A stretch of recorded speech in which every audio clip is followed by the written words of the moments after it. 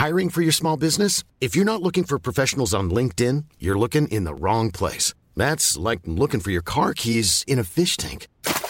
LinkedIn helps you hire professionals you can't find anywhere else, even those who aren't actively searching for a new job but might be open to the perfect role. In a given month, over 70% of LinkedIn users don't even visit other leading job sites. So start looking in the right place. With LinkedIn, you can hire professionals like a professional. Post your free job on linkedin.com/people today. One size fits all seemed like a good idea for clothes. Nice dress. It's a t-shirt. Until you tried it on. Same goes for your healthcare. That's why United Healthcare offers a variety of flexible, budget-friendly coverage for medical, vision, dental, and more. So whether you're between jobs, coming off a parent's plan, or even missed open enrollment, you can find the plan that fits you best. Find out more about United Healthcare coverage at uh1.com. That's uh1.com. Burrow is a furniture company known for timeless design and thoughtful construction, and free shipping, and that extends to their outdoor collection.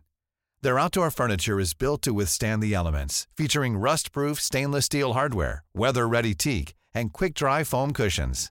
For Memorial Day, get 15% off your Burrow purchase at burrow.com/acast, and up to 25% off outdoor. That's up to 25% off outdoor furniture at burrow.com/acast.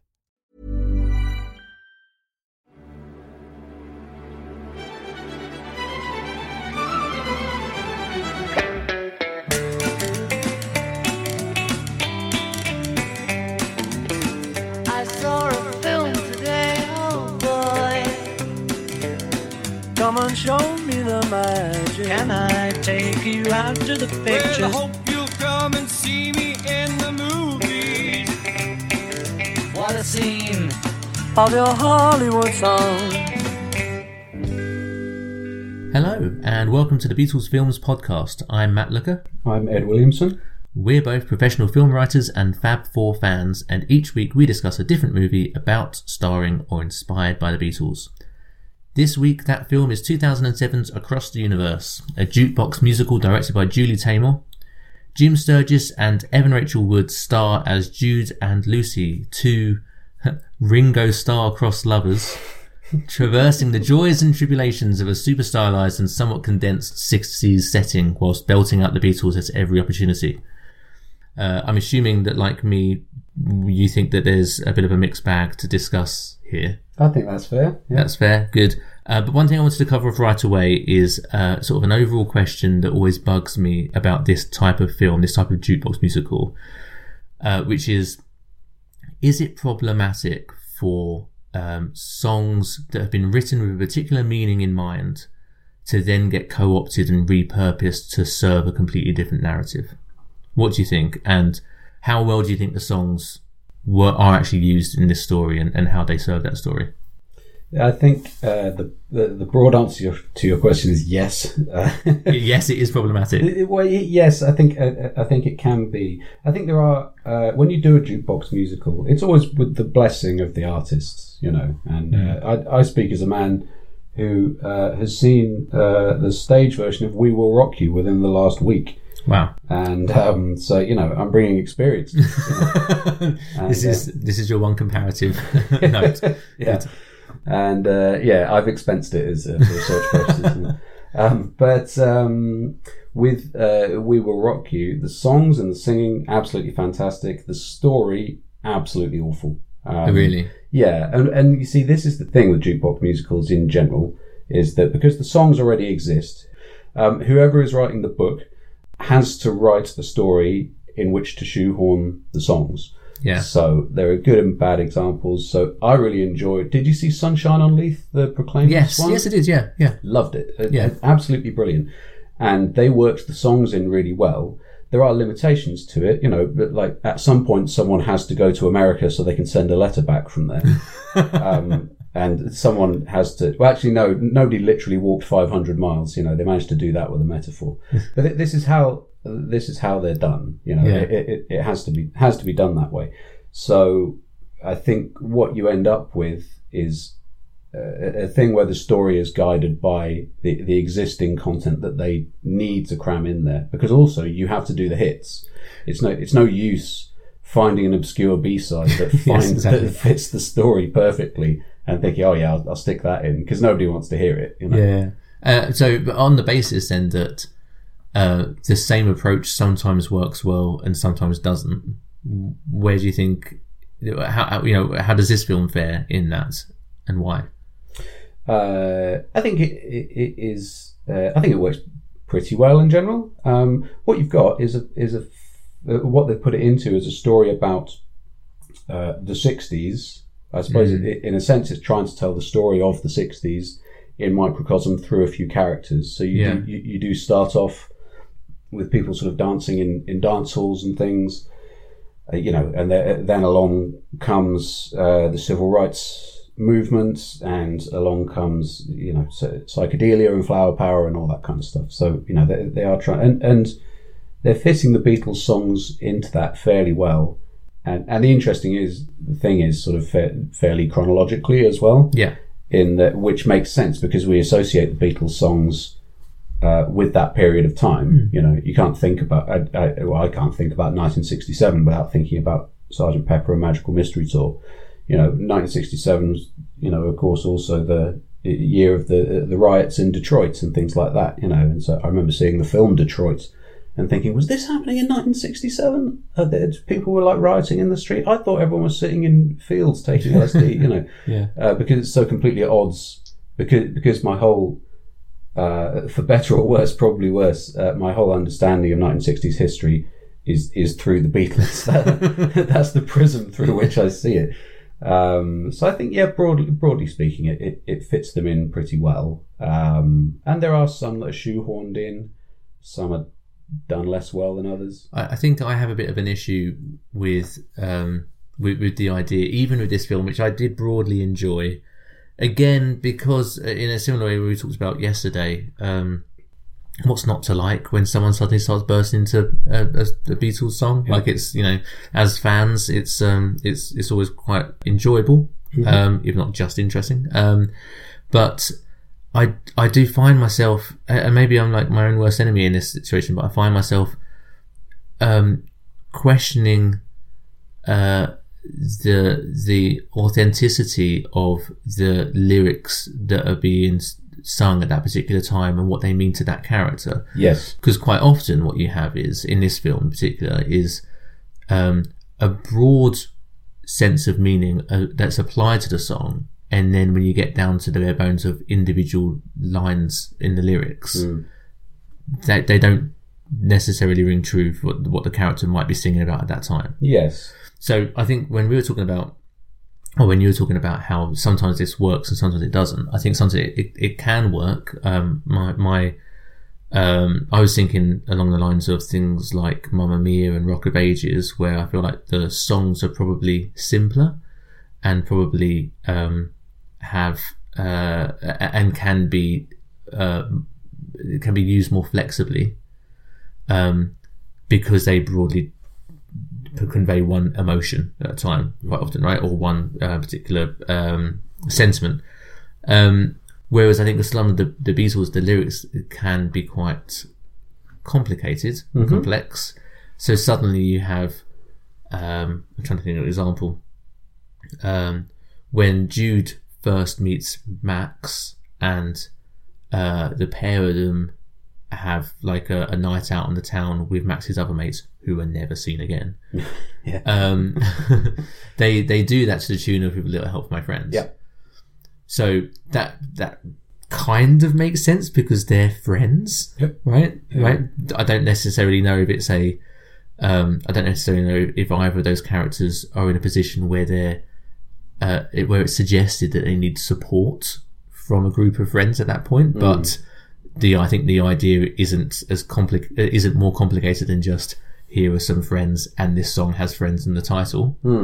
But then you have moments in that sequence where you have Max, who at that point is just someone who wants to have a good time with his mates, singing the lines, I need somebody to love. Yeah. Which is not part isn't of that something. story. No, exactly. Right, and that happens a lot throughout the film, I think. Where I might be just being ridiculously pedantic, but I feel like that's an issue that I have a lot with this kind of film where I get taken out of the film a little bit, where I feel like that's not necessarily true of the character at that moment in that time. Yeah, I think there are probably two ways in which not just jukebox musicals, although this is more specific to that, musicals in general use songs. The first one is to convey not to convey dialogue. It is not suggesting that. Obviously, there is suspension of disbelief involved. That's fine, but like they're not suggesting that these are the words that these characters are saying to each other in a conversation, but they are using the song to convey the upshot of that conversation, the broad strokes of it, and so with a little help from my friends, the way that's used, which by the way I think is one of the most successful uses of songs in the film. I think that's done really well, especially because halfway through they go into the Joe Cocker version. Yes, yeah, that's back good. to the Beatles version, which is a really lovely surprise and really well done. There are bits in it where I think Max sings, "What do you would you believe in a love at first sight?" Jude is like in the pool hall and he's looking at a girl and he sings, "Yeah, I'm certain that it happens all the time." So like they are playing off the lyrical meaning. And sorry, I started by saying there are two ways to say it, and then forgot that. The second way is that it's sort of done through montage, essentially. Yes. So what that song is conveying is that these people are these guys are making friends, and so this is what songs are employed to do in jukebox musicals in general, but jukebox musicals specifically, is they're taking the characters from one state of affairs in their relationship or whatever to another. So what happens a lot is using a song as a couple has an argument, or they've already had an argument and then they make up through song. That happens in Sunshine on Leith with Then I Met You, the Proclaimers song. So they've had an argument, then they make up through song. And so what it's a sort of narrative shorthand in a way. So it's kind of taking them from one place to another through songs. That's kind of what that one's doing. And I think with a little help from my friends, I think it does it quite successfully. And I don't think you're being pedantic, because I have the same thought about it. But I think it is a question of not hanging your hat on the idea that would these characters really say these things to each other? Yes, yeah. Let me give you another example. You've been waiting for that. I have, 3 minutes. Okay. No, but I appreciate what you're saying, and I think there is. I think I would admit that I think there is a level of pedantry. I think, but it's not necessarily about whether or not a character would say something at that time, or whether or not they would use those words at that time. Yeah. It's that certain lines convey a meaning that don't apply to that character at that time. Okay. Yeah. One of the I don't know where I land on this, if I'm honest with you. I'd be interested to hear your thoughts, but one of the potentially controversial uses when we're talking about this particular issue is when Jude sings Revolution, because that happens at a time when he sort of reaches a turning point with his relationship with Lucy. Lucy is spending all of her time with a protest group and not making time for their relationship. He's had enough, and he storms into their office and confronts the group and the leader of that group, right? Yeah. And he does so singing Revolution. Yep. Which is a little bit on the nose because that's what they're doing, but that's the point of the film. Yeah. The question I have is, there is quite famously already a debate about when John Lennon wrote that song, whether he was in favour or not of using violence as a means of protest. Yeah. Right? So the lyric... don't you know that you can count me out, stroke in? Stroke in, right? Yeah. So what's the line before that? When you talk about destruction. Yeah. Yeah, when you talk about destruction, don't you know you can count me out in. Jude sings that line, don't you know when you talk about destruction you can count me out, doesn't do the in part, implying that how John Lennon meant it, that he doesn't agree with violence as a form of protest. Yeah. Jude sings that line and then immediately decks the guy. Right, okay. And you don't think that's a pacifist approach to it? I just don't. I feel like the juxtaposition of the line and the action creates a bit of a problem for me when I'm thinking about that. And I'm only thinking about it in terms of, I brought with me to the viewing of that scene a knowledge of what that song was written about. But I do wonder whether or not that should be considered an issue. Like, we're separating art from artist, and we're getting into a bit more of a bit of a heavy debate about all that stuff. But it again, it's one of those things that kind of takes me out of the film a little bit, because it leaves me questioning whether or not that is in potentially bad taste. Right, okay, yeah. I mean, like Revolution's a good example, I think. Because actually, like, when that song, when he comes in and starts singing that song, they just had that argument in the laundrette, I think, and then he comes in, and like the first line is like, well, you say you want a revolution. Well, we all want to change the world. That fits perfectly. Yes, absolutely. Yeah. And then, of course, it has to become more broad brush, because these are not words that people would say to one another. The best bit, by the way, is when he gets like quite near the end of him singing it. So he's in this office and everyone's saying, "Get this guy out of here," and he's just causing a big fuss and stuff. And then he throws open a door to a room in which he's never been in his life. That has a picture of Chairman Mao. I know. Says, I knew you were going to say that. Carrying pictures of Chairman Mao. Like, I love the idea that he's like, oh God, I've got this great thing to say about Chairman Mao. I hope there's a picture of Chairman Mao on the wall of this room that I've never been. Yeah. But that's the thing. Is like, you can take these things. I don't think you're taking it too literally. I know exactly what you mean. That these. It does require suspension of disbelief, as I say, but then suspension of disbelief is so much easier when something is done well, right? Yes, yes, exactly that, yeah. Because musical in general is a medium that calls attention to its own artifice. Yeah. Because characters are singing in a way that nobody would in real life. They would say the things they're saying, and I think that's why, you kind of have to invest in the idea that these are not conversations they're having. I know that's not the argument you're making. No. But I mean, the only reason that this has really occurred to you is because it will be because of a flaw in the way it's done. Yeah, I agree. I agree with that. Yeah. If it wasn't, you would just go along with it. Yeah, I agree. And I do think that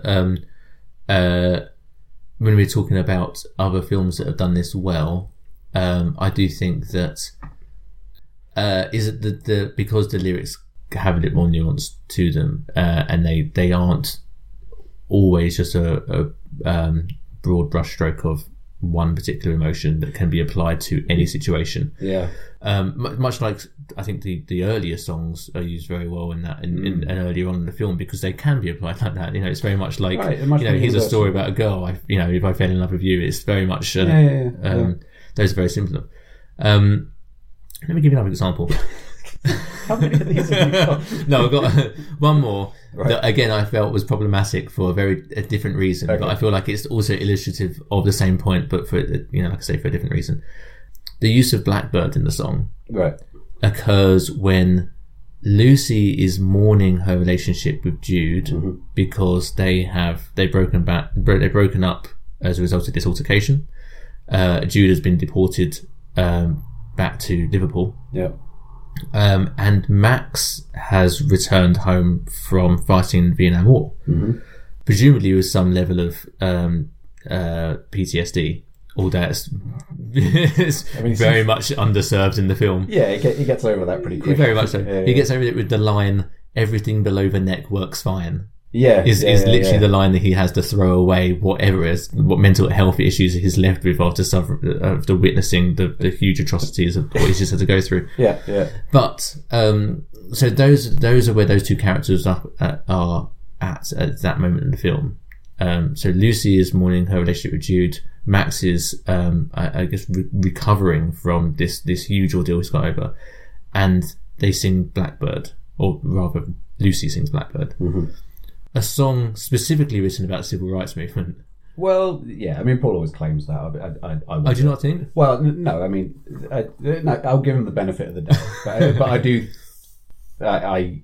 sometimes I kind of suspect that's just a song he wrote and then later on came up with a narrative to fit. Oh, do you think? Okay. I don't know. Interesting. Maybe, Okay, well, I mean, that changes my argument a little bit. But again, let's give him the benefit of the doubt. If we did give him the benefit of the doubt, that again feels like that song has a quite a powerful emotional meaning attached to it that's then being co-opted for a completely different narrative without really, I guess, any lyrical connection to their situations other than the fact that it's a bit of a sad song and they're a bit sad. You know? So again, it's just tonally it works, but I'm left thinking, is this right? Is it right that you know an artist's work can be sort of repurposed in this way by someone else? Yeah. That is all I will say on the matter now. I feel like I've any more examples? I've got plenty. I've got plenty. But I do agree with it. So Blackbird is not a song that is fitted particularly well into the whole thing, and it's kind of dealt with quite casually. It doesn't fit the scenario. It hadn't really occurred to me that you're sort of co-opting this song that is about a very specific thing and using it for another very, very specific thing. But that is a fair point, I think. So. Yes, fine. You can have that one. Cool. Let me give you another. No, Cool fact, a crocodile can't stick out its tongue. Also, you can get health insurance for a month or just under a year in some states. United Healthcare short-term insurance plans, underwritten by Golden Rule Insurance Company, offer flexible, budget-friendly coverage for you. Learn more at uh1.com. Millions of people have lost weight with personalized plans from Noom. Like Evan, who can't stand salads and still lost 50 pounds. Salads generally for most people are the easy button, right? For me, that wasn't an option. I never really was a salad guy. That's just not who I am. But Noom worked for me. Get your personalized plan today at Noom.com. Real Noom user compensated to provide their story. In 4 weeks, the typical Noom user can expect to lose 1 to 2 pounds per week. Individual results may vary.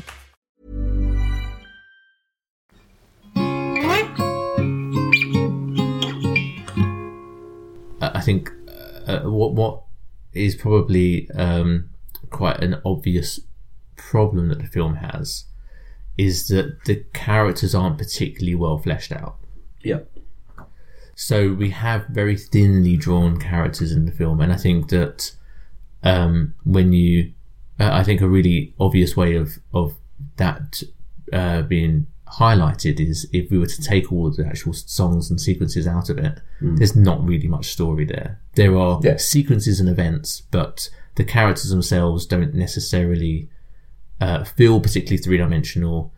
Their motives aren't particularly clear. What happens in the events between the films don't necessarily feel like they're going on a particular arc. No. Or have learned anything like as a result of that journey they've been on. And also it's worth pointing out that outside of Jude and Lucy, the supporting characters particularly get quite short thrift in that sense. Yes, very true. There are some crimes there, I think, that some of the film makes, particularly with in terms of I think probably the worst one is with Prudence for me. Yep. Do you know that? Yeah. Yes. Go on, you explain. What's the issue with Prudence? Prudence is a character who... So at the start, we established the characters of Jude and Lucy, who are he's living in Liverpool, she's living in America. And then once we kind of established them and what the journey they're going to go on, you cut very quickly to a cheerleader in Ohio, is it? Yeah. Okay, yeah. So a school football field, she's being a cheerleader, and then she starts to sing "I Want to Hold Your Hand," sort of mournfully, and it's a very slow version, and it's perfectly well done. But you're not given the indication of whose hand she wants to hold. Or the meaning of that. So, there's a sort of yearning for a specific person or anything like that. It seems to be and then she leaves her small hometown and hitchhikes off to New York, as you find out later on. You then, when she goes off and hitchhikes, you then don't see her for a good half hour or so, and she turns up. She is a kind of supporting character who's not given much to do until she locks herself in a bedroom, and then they have to sing Dear Prudence to get her out of the bedroom. She then disappears and someone says, "Where's Prudence gone?" And someone says, "Oh, she'll be back." And then she kind of turns up again near the end. That's broadly it. Fair enough. But what is I guess, you know, the subtext for her character, because I don't think they ever explicitly explain what is going on there, right? But in that she falls in love with Sadie, right, yeah. Right, yeah. And the reason she locks herself in the closet is literally in the closet. Goodness, is some sort of I guess emotional reaction to that unrequited love that she feels for the character of Sadie. Yeah. So they sing Dear Prudence to get her out of the closet. I think one of the problems with that is not only is the character not very well drawn, given that she has quite an emotional story. She's defined by that emotion, as opposed to her being a character who goes through an emotional turn of events. The song and the scene feels like it's very specifically dictated by the song and what the story that we know that is attached to that song, where John Lennon wrote it for Prudence Farrow when she herself locked herself in a room and came out when they were staying in India. Yeah. So when you put all those things together, it feels like a very sort of cheapened sequence. Yeah. That is actually trying to depict what is a huge emotional moment for a character. Doesn't feel like it's again potentially poor taste, I think, in terms of how that sequence unravels. Like, I wouldn't say poor taste. I think it's quite lazy, that sequence, because it is literally just taking the inspiration for the song and sort of recreating it and shoehorning the character into a scenario where that will happen. Like, the story doesn't sort of value her, but it doesn't really value any of the supporting characters, really. No. But no, I don't think it's in poor taste necessarily. I mean, you know, if Dear Prudence had been written about some genuine tragedy, then yes, I could see what you mean. But no, you know, it's written about someone not wanting to come out of a room, and it's just a bit lazy that they've applied it to the story of someone not wanting to come out of a room. But I guess the reason why I wonder if it's in poor taste is that it feels like the film has shoehorned in a lesbian storyline, and it's potentially in poor taste that has not really been developed beyond this rather cheap scene that exists entirely because they want to shoehorn that song and that Prudence Farrow story. They built this one scene around the song and the story, and then out of that, it feels like they've created a character who is going through like struggling with her own sexuality. But the struggle isn't depicted well at all, because it exists entirely in this one scene that exists only because they want to do the song and the locked room scenario. Oh, that's a good point. No, I can see more what you mean now. Yeah, that makes sense. Damning with faint praise there, isn't it? It's you've explained yourself better now. So yeah. So I can broadly see it. Right? But I think that there are supporting characters in general, as you say, are given short shrift. So so the Sadie character, so she has a relationship with a guy called Jojo, who is like the guitarist in her band. And and essentially all they have to do in the whole thing is they're in a band. It looks like she's getting some record label interest. They have an argument on stage when they're playing "Oh Darling" in a way that makes no sense whatsoever. In what way does it make no sense? So as I was saying, generally speaking, what the songs are meant to do in a musical is to mirror a conversation that people are having. And so what happens is they're on stage, she's singing "Oh Darling, If You Leave Me," and he starts going, "Leave me? What are you talking about?" And he's like muttering to himself, and he's taking exception to the lyrics she's singing. But I'm thinking, no, but this is an actual song that these characters are playing on a stage in the story. I see what you mean. This is not a song that is being used to represent the conversation they have. So why is it? I mean, presume you guys have rehearsed this, right? You've heard these words before. Yeah. Like he's suddenly taking exception to them on the stage. It's like, what do you mean, oh, darling? Don't call me darling. Like, it just really, really gets the hump with the whole thing. And then I think, she storms off stage, and then so they're kind of broken up then, and then a bit later on, there's the climax is they're sort of playing a gig on a rooftop. It's a hell of an idea. I don't know where they got that from. I think it's a really good point. By the way, I wanted to mention this, that it feels like we've reached a bit of a landmark. This is the 5th film that we are talking about, the 5th episode that we recorded this podcast, where we have carefully selected the films through quite a rigorous process of judging what films to include in our podcast planning, based on date that films are made, genre, type of film, subject matter, etc. And yet this is the 5th film, and out of those 5 films, the 3rd one that ends on a rooftop scene. Like, we've started to already list out tropes that are specific to just Beatle films. You're right, it didn't even occur to me. But they're and then like playing a gig on a rooftop and he's just playing the guitar with her again. Yes, so they have now reconciled and everything's now fine. And it's a whole like B story that I mean, you could lose it because it doesn't value the secondary characters. I think also like the way Jojo is introduced is that so they introduced the 1967 Detroit riots.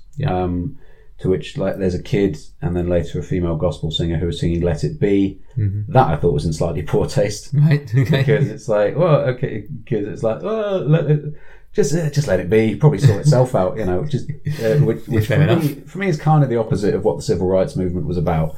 That's absolutely fair, I think. Yes, you're right. But then he travels from Detroit to New York, where he meets everyone else after that.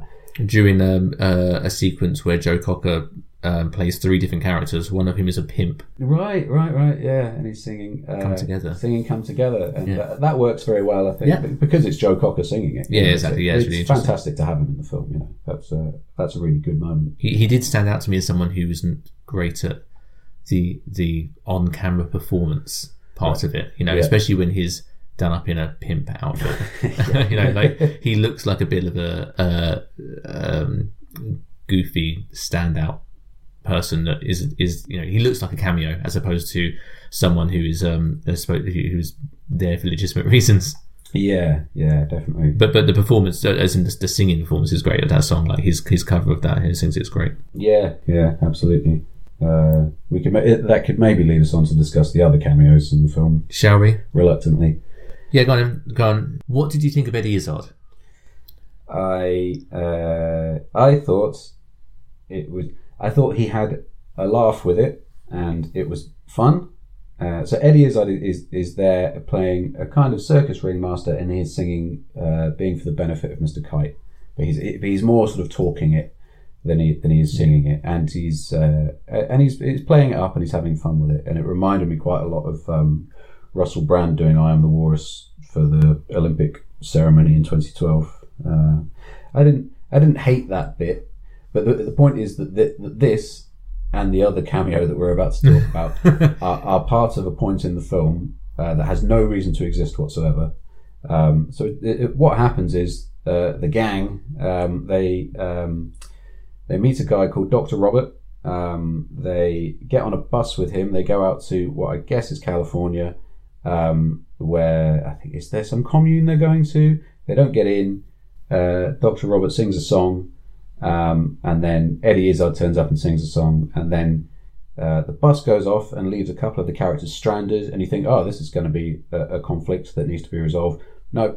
Then they're just back in New York in the next scene. That is all done with. I read somewhere that whole trip, that whole journey was supposed to be them deciding to look for Prudence, who had decided to run away.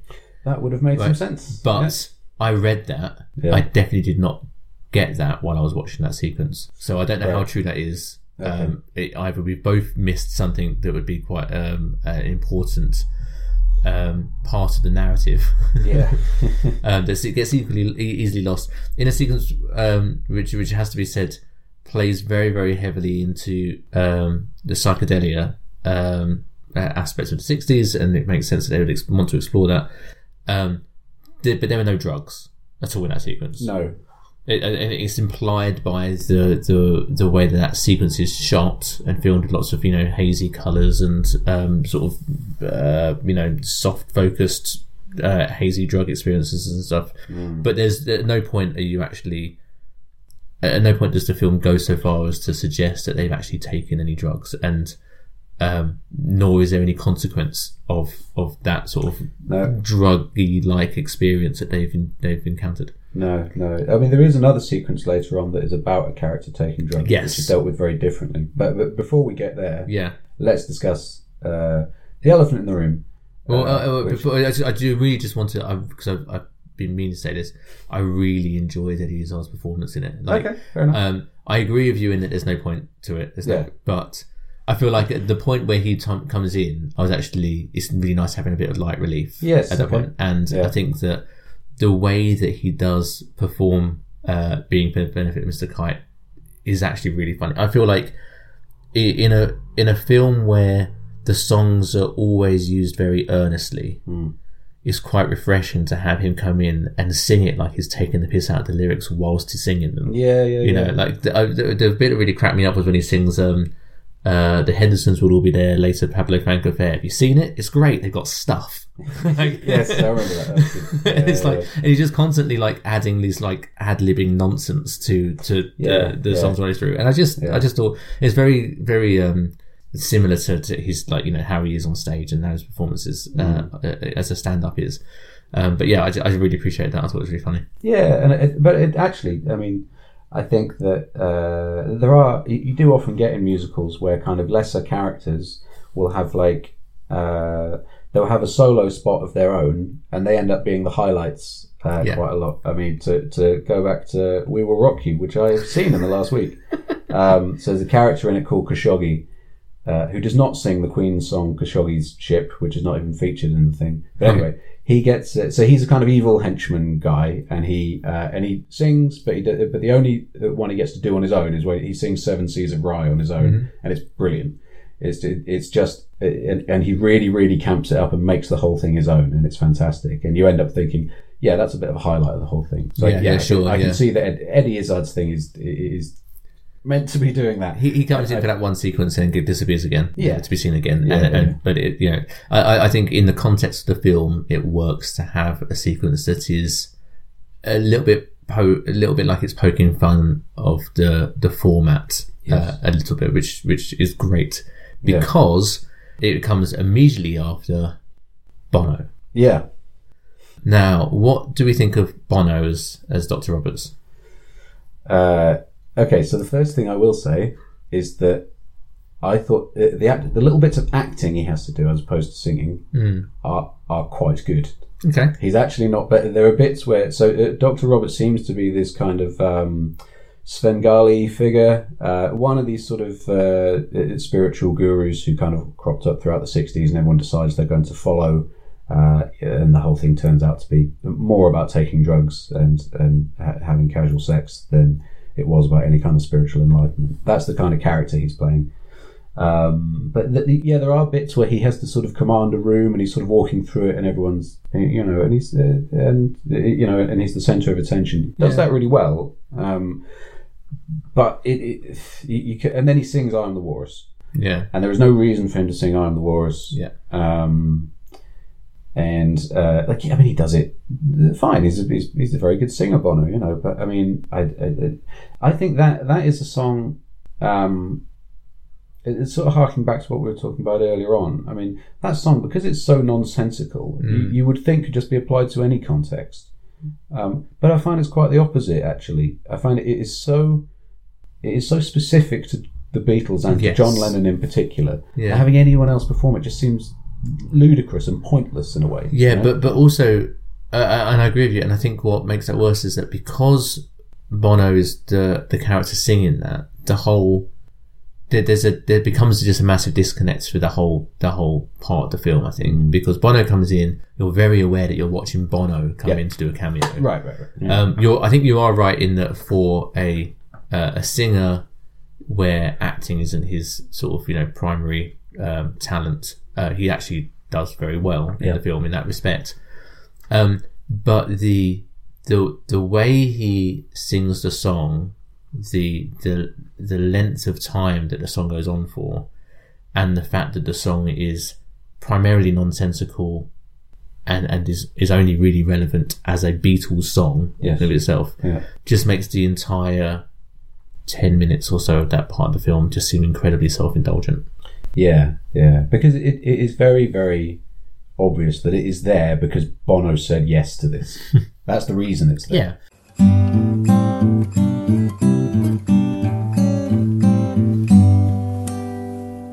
Judy Taymor directed this.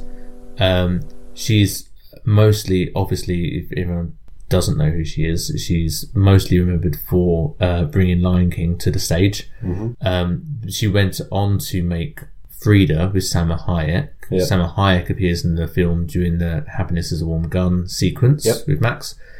But I think of whenever I hear Judy Taymor, it's just doing her such a disservice, because we should get onto how brilliant and how brilliantly spectacular some of the sequences are in terms of choreography and visuals.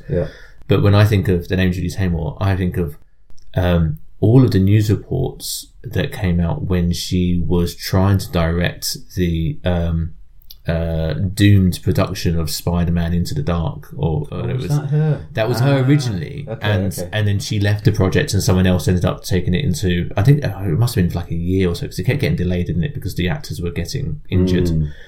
But it didn't occur to me until way after I finished watching Across the Universe that obviously Bono and The Edge wrote the film for that, the Spider-Man. So she'd obviously first of all, she'd worked with Salma Hayek in Frida and had brought her into this film, Across the Universe. She'd worked with Bono in this film and was working with him then on the Spider-Man written. Just found, I quite enjoy like having sort of connections between projects and things like that. So let's talk something a bit more positively now. And I say that knowing that I've got a few other negative points to bring towards the end of this.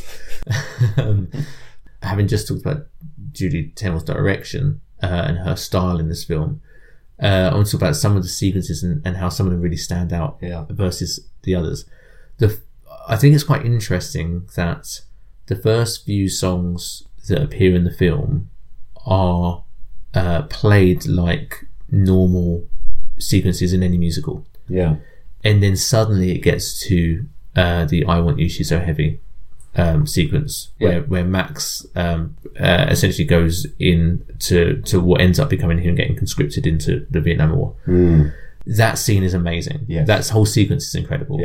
From the actual I Want You poster coming out of the wall to the whole thing where he gets systematically dehumanized and compartmentalized into boxes and then ultimately he gets stamped, doesn't he, like a piece of meat wrapped in cling film at the end. So really, really visually fantastic to watch.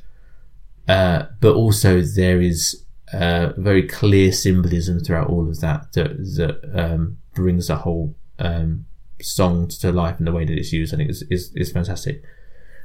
I will say, just to counterpoint that a little bit, when it gets to the part in the song, going back to what we were talking about at the start of this, where you have to find a connection between what the characters are literally singing and what they're going through at the time.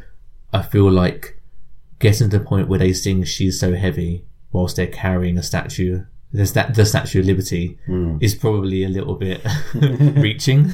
Although I did think that bit where they're sort of, so there's a sort of metaphorical, well, the whole thing's metaphorical, but they're sort of, once they get to Vietnam, the idea is they're there to deliver American values to this communist country, and they are carrying the Statue of Liberty on their shoulders into the jungle and the paddy fields, which I think, which I thought was really, really well done.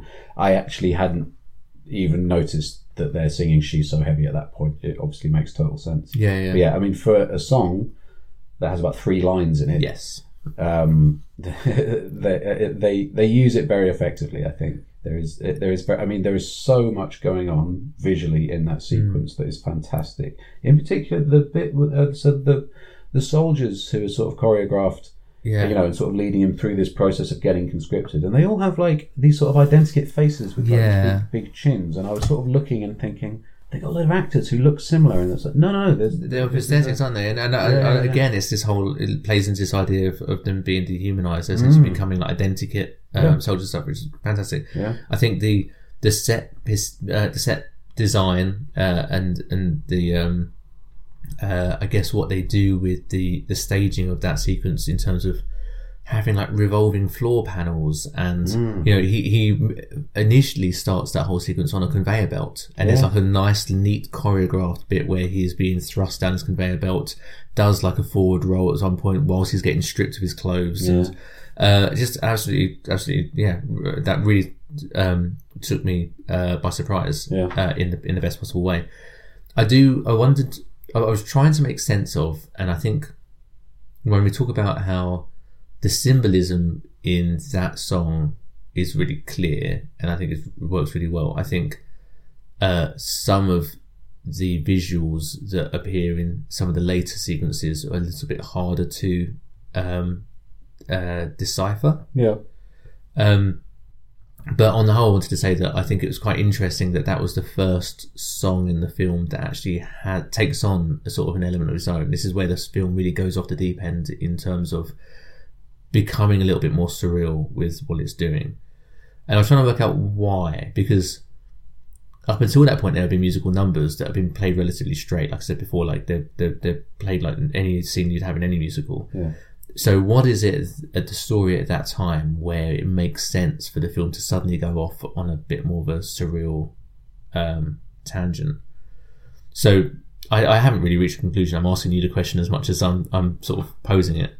I don't know if you have any thoughts on this, but the only thing I can think of is that up until that sequence,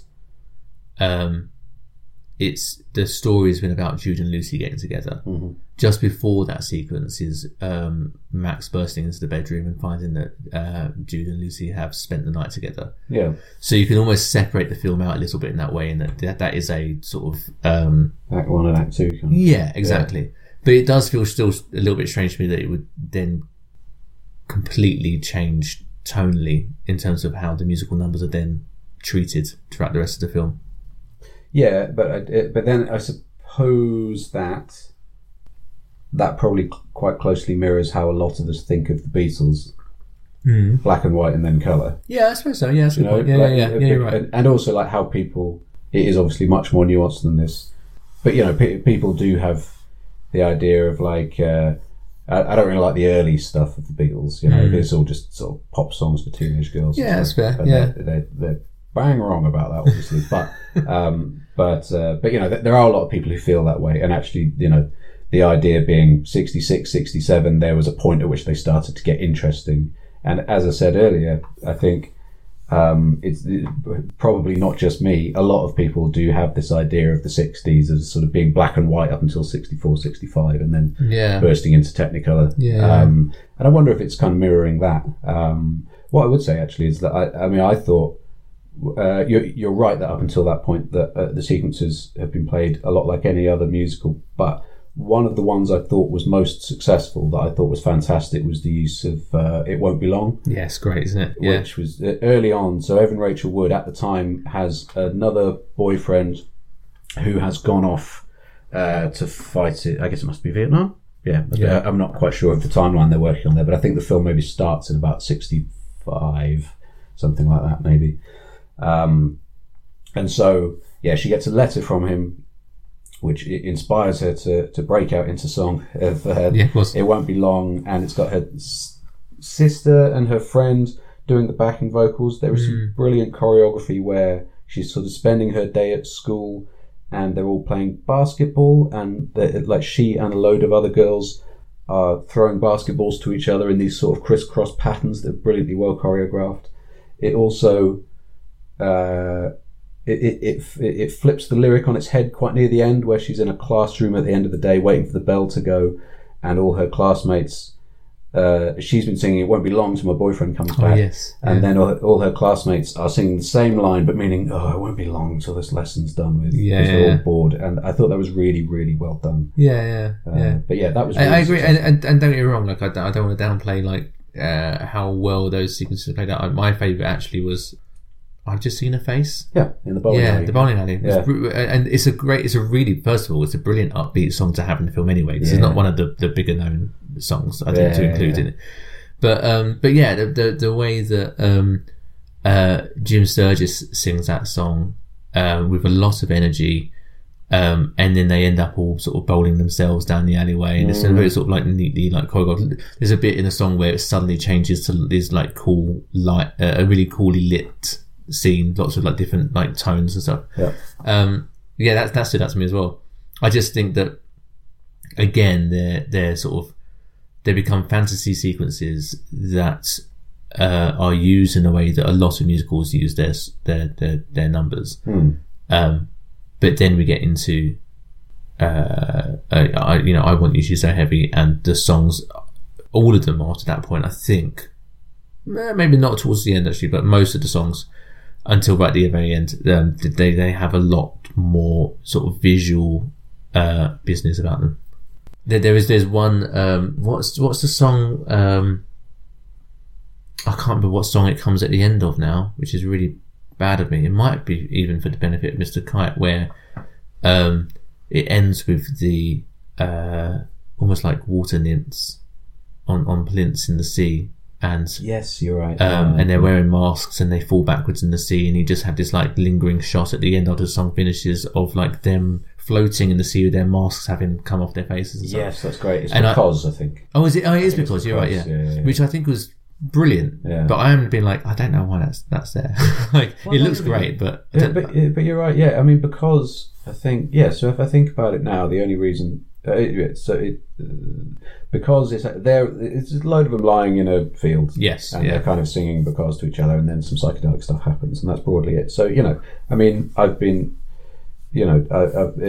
critical up till now of the idea that the Bono and Eddie Izzard sequences don't need to exist. There's no narrative reason for them to be there. But it hadn't even occurred to me that the same thing was true of because I enjoyed that sequence. So, I mean, true. It's suspension of disbelief.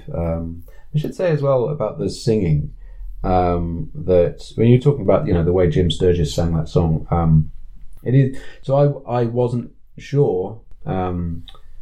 But whether this was sort of session singers singing this and they were kind of lip syncing to it. If you go listen to the soundtrack album a couple of times on Spotify, and these songs are credited to the actors. Apparently, I did read again somewhere that a lot of the singing you hear in the film was done live. Right. Okay. I think there's a nice tone to it. It does have that weird sound of the singing is auto-tuned. You can tell, and I don't say that to criticize anyone's singing. I'm not saying that it was auto-tuned because they were bad singers, but it does have that effect of, you remember watching Glee? Yes. And when the all those songs, the singing was kind of too perfect in a way, do you know? Yeah. Like when they hit high notes, it was too pure, and you could just tell there was auto-tune in there. And it's kind of the same with a lot of these. Even on one of the ones Bono said, because he sings "Lucy in the Sky with Diamonds" over the end. There's a bit of auto tune in that, and by that point I thought, I mean, Bono obviously doesn't need auto tune, but I thought, maybe by this point they were thinking, well, this is the consistent signature sound of. Yeah, there's like a production. I think you'll probably find it's like a sound engineer sort of creating a consistent. Yeah, you're right. Yeah, like a consistent tone or process sound to it. Yeah. Talking about the actual singing performances of the cast, one of my favourite things in the film, and favourite because it made me cringe a little bit, but I guess it kind of works to serve the film, is when at the start Jim Sturgis as Jude, not right at the start, early on in the film, sings "All My Lovin'" to his then girlfriend Molly. Yeah. And he sings it like, "Close your eyes and I'll kiss you." Yeah. Tomorrow I'll miss you. Because he's doing it with a deliberately adoptive accent to it, but it's that's not how it's sung, so it stands out like a lot, like sort of. Yeah. But I suppose there's sort of roughness to the character they're trying to get across. Yeah. And like I say, it works. It serves the film, but because you know that that's not how it's pronounced in the song, in the original song. It there's not a single person who's listening to that and not noticing it. Right. Yeah. Which again, it's just I don't know, just a it's not a bad point. It's just it made me take notice a bit more.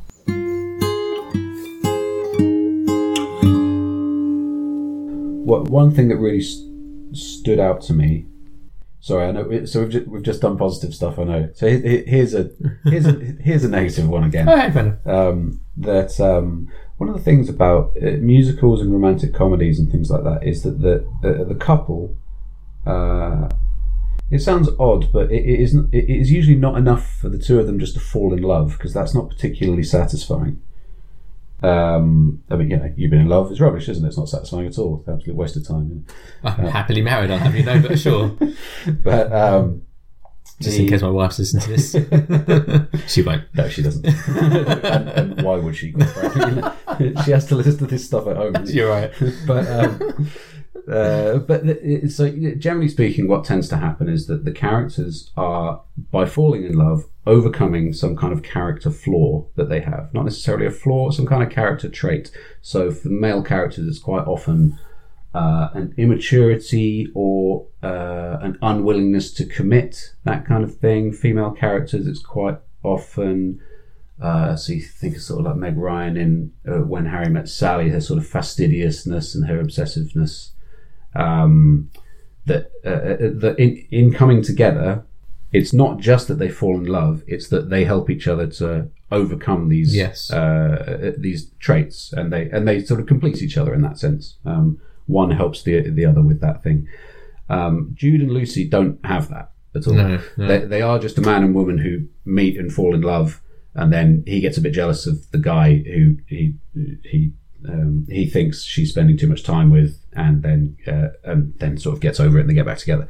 Doesn't even get over it, or I mean, he does get over it, but there's no catalyst for him getting over that, other than there's a moment where he reads a news story and he it basically a bomb has gone off and killed people from a protest group. Yeah, and he reads that in a newspaper, and it's like he realizes that he wants to make sure that she's okay. Right? And at that point, the jealousy thing and the what came before them has gone away. Yeah, it's not like has actively got over it. He hasn't learned a lesson from being a jealous person and what that means. No, you're right. All that's happened is he's been deported. Yes, and so he's back in Liverpool. He reads that news story. And so because of that, he decides to go back to the country. Yeah. So it's interesting that having been deported, he just had to choose to go back. And that was the thing that kept him. Yeah, exactly. Yeah. It was quite easy obstacle to overcome, it seems. Right. He could have just got the boat straight back as soon as he got back. Yeah, exactly. He would have been like, exactly. It's like, oh, Jude, not seen you for a few hours. Come on in. But yeah, they're not. So the sort of obvious way to do it in a film like this would be Jude is he's an overtly working class character. Yes, which is played up quite a lot in the early scenes when he's in Liverpool. What's the song that they sing where they deliberately have her in like a sort of a high school dance style setting with a band playing it, and he's in what is set basically, which I think is actually the Cavern Club. Yeah. And it's a bit more rocky, and that very, very quickly, immediately within the first few scenes of the film, establishes their class divide. Yeah, it does, and and then nothing is made of that, like for the rest of the movie. No, exactly, and I think that would be, that's his background. Her background is sort of more middle class, you can tell. So yeah, that would usually be the thing that would be what they each need to get over, right? Yes, he's got a chip on his shoulder, she's a bit snobbish, whatever, and they learn to sort of help each other out with those personality traits through falling in love. But there isn't any of that. No, really. They just sort of fall in love, I'd go even further than that and say that their whole the way their relationship throughout the whole film is depicted doesn't have any real emotional moment to it attached at all. I'm thinking they get together. So they've spent some time together. They've obviously fallen for each other during the time where they're just hanging out with Max and the other friends. Mm-hmm. When they actually get together, it's Lucy, Evan Rachel Wood singing If I Fell. Yep. They're at a party. She's watching Jude chat to other girls, and she's basically singing about I guess, you know, taking the lyrics of If I Fell into account. She's singing like, you know, if she were to take that risk with him, would he treat her like any other girl, or would it be the real thing, kind of thing? Yeah. Which is a good song to sing at that moment, and sort of rings true for the emotion of that scene. But what actually happens is she's singing it whilst watching him talk to other girls, and then suddenly they're together and kissing. Right. And you don't get that moment where, you know, how did that come about? How did they decide to do that? You don't get that tension, that romantic tension between the two of them, in order to be invested in them as a relationship, to begin with. Yeah. And at the end of the film, the very last scene, what should be the big reconciliation moment, is him singing "All We Need Is Love" on the rooftop, and she recognizes him singing it. Can't get up to the same rooftop, so she very cleverly in inverted commas, realizes that she could just climb onto the rooftop opposite and see him from there, and they see each other. And they realize that having split up, having broken up, they're still in love with each other, and they're looking at each other. Credits. But you don't actually get the moment of them properly reconciling. You don't get the hug. You don't get the the physical interaction between the two of them, where you get the, you know, in that moment they have realised that they've overcome that difficulty they had, and they are now together. And at that moment is literally a freeze frame on her face, smiling at him from across the street. And what that made me realise was that the film relies so much on the emotion in the songs that it makes that do all the heavy lifting throughout the whole film. So you have scenes where you've got this amazing sequence where you've got Jojo playing While My Guitar Gently Weeps, which is such obviously a beautiful song to have, and that is a song that plays whilst they're both lamenting their relationships. Jojo and Jude are lamenting their relationships. The relationships themselves haven't earned the emotion in that song. They're using the great songwriting as a proxy for the audience to feel that, but it hasn't earned it in any other way at all. It's almost like you're stealing, the hard work that the Beatles have put into those songs, and then basically pretending like that's part of the hard work you've done yourself in the film, but you haven't done any of that hard work. Right? Yeah. It's well, I mean, again, the songs are a sort of narrative shorthand, obviously, but I mean, what I suppose that kind of points out the limitations of portraying a very nuanced thing, like dealing with an absent loved one, or a breakup of a relationship, or falling in love with someone, dealing with a very complex and nuanced thing through a song to illustrate it. So when they fall in love, Jude notices her, or it's sort of the bowling alley for "I've Just Seen a Face." That's when he's like, "I've just seen a face, I've fallen in love at first sight," and then she comes to accept it with "If I Fell" at the party. And that is all, as far as a jukebox musical is concerned. That is now done. They are now in love, you know. So there's no, it's a shorthand for the whole thing. But what you might have in that scene, or how sometimes that happens in other musicals, is that you have a coming together of. So if you take the "If I Fell" sequence, for example, that is Lucy singing that about Jude, and then whilst that song is playing, they are suddenly kissing. And there isn't an active moment of collaboration between them that makes us feel invested in that. that moment. No, I agree. You know, and what often happens in how other musicals would do that is that it would become a duet, right? You see, she'd sing one verse, he'd sing the other verse. You realise they're both talking about the same thing, and together they, you know, during the chorus, they're suddenly singing the words together, and then they kiss, right? Right. But that's not. It's just it's a completely one-sided thing, and then they're just getting on with it. They should have done it with. I've got a feeling that would have. I've got a feeling. Yeah, I've got a feeling deep inside. Then she could be like, everybody had a hard year, everybody had a wet dream, and that would have conveyed. We can work it out. That does make more sense. Does it? Yeah. Okay. Fine. Fair enough. Yeah.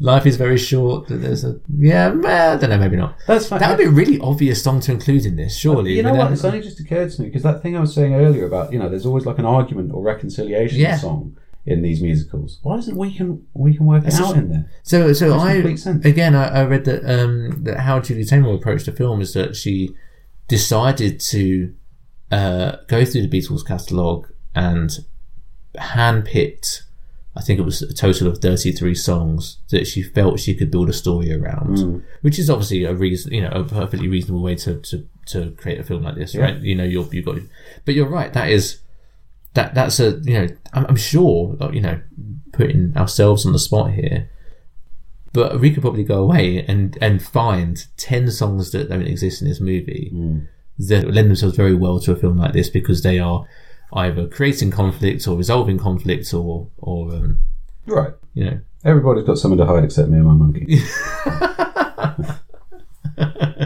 Job done. Well, they managed to fit. Why don't we just do it in the road in the film? So I don't see why they can't fit that in there. That's true. Yeah. Someone could have had a birthday. It could have been right. You know, exactly.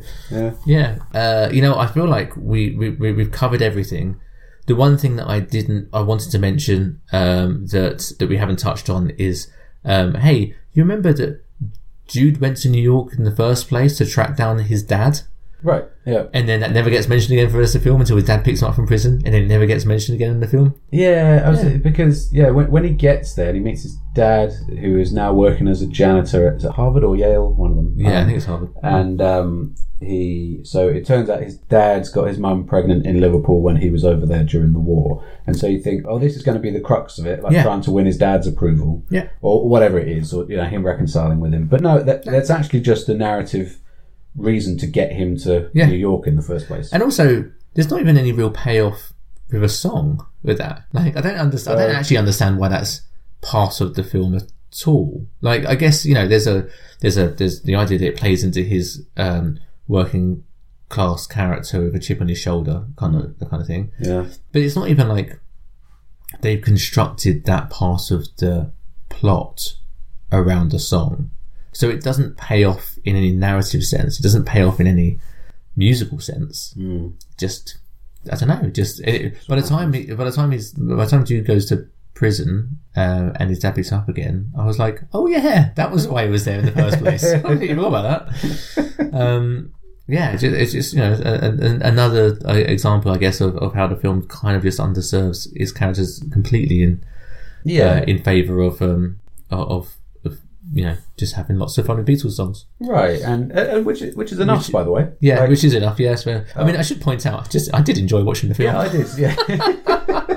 See, this is the problem with having reviewed films on and off for about 10 years. Yes. Is that it is a lot easier. Like, we haven't trashed this film by any stretch, I don't think, but it naturally you will pick out its flaws. I enjoyed watching it. I thought bits of it were absolutely brilliant. Bits of it don't work at all. But you know, I think it's definitely, it's always a lot easier to pick out what's wrong with a film than it is to talk about what's right with a film. It's a lot easier to define the negative points than it is the positive points. Yeah. I think that we haven't nearly gone enough into how visually spectacular the film is, which is its key selling point. Yeah. In terms of watching it, I think it's fascinating and beautiful and often quite glorious to watch. Yeah.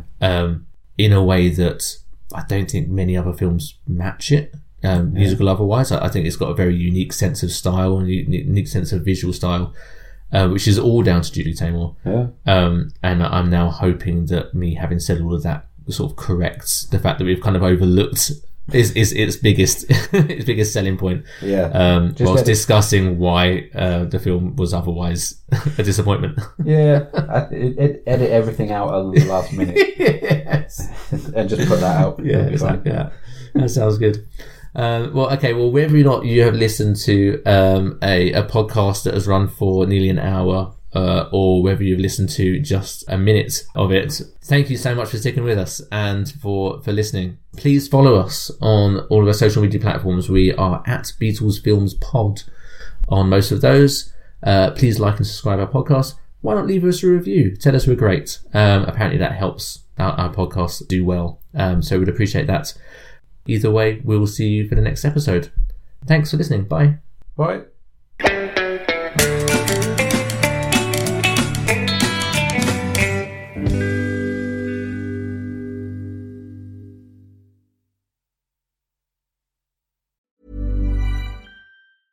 Even when we're on a budget, we still deserve nice things.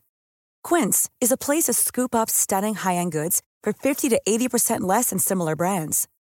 They have buttery soft cashmere sweaters starting at $50, luxurious Italian leather bags, and so much more.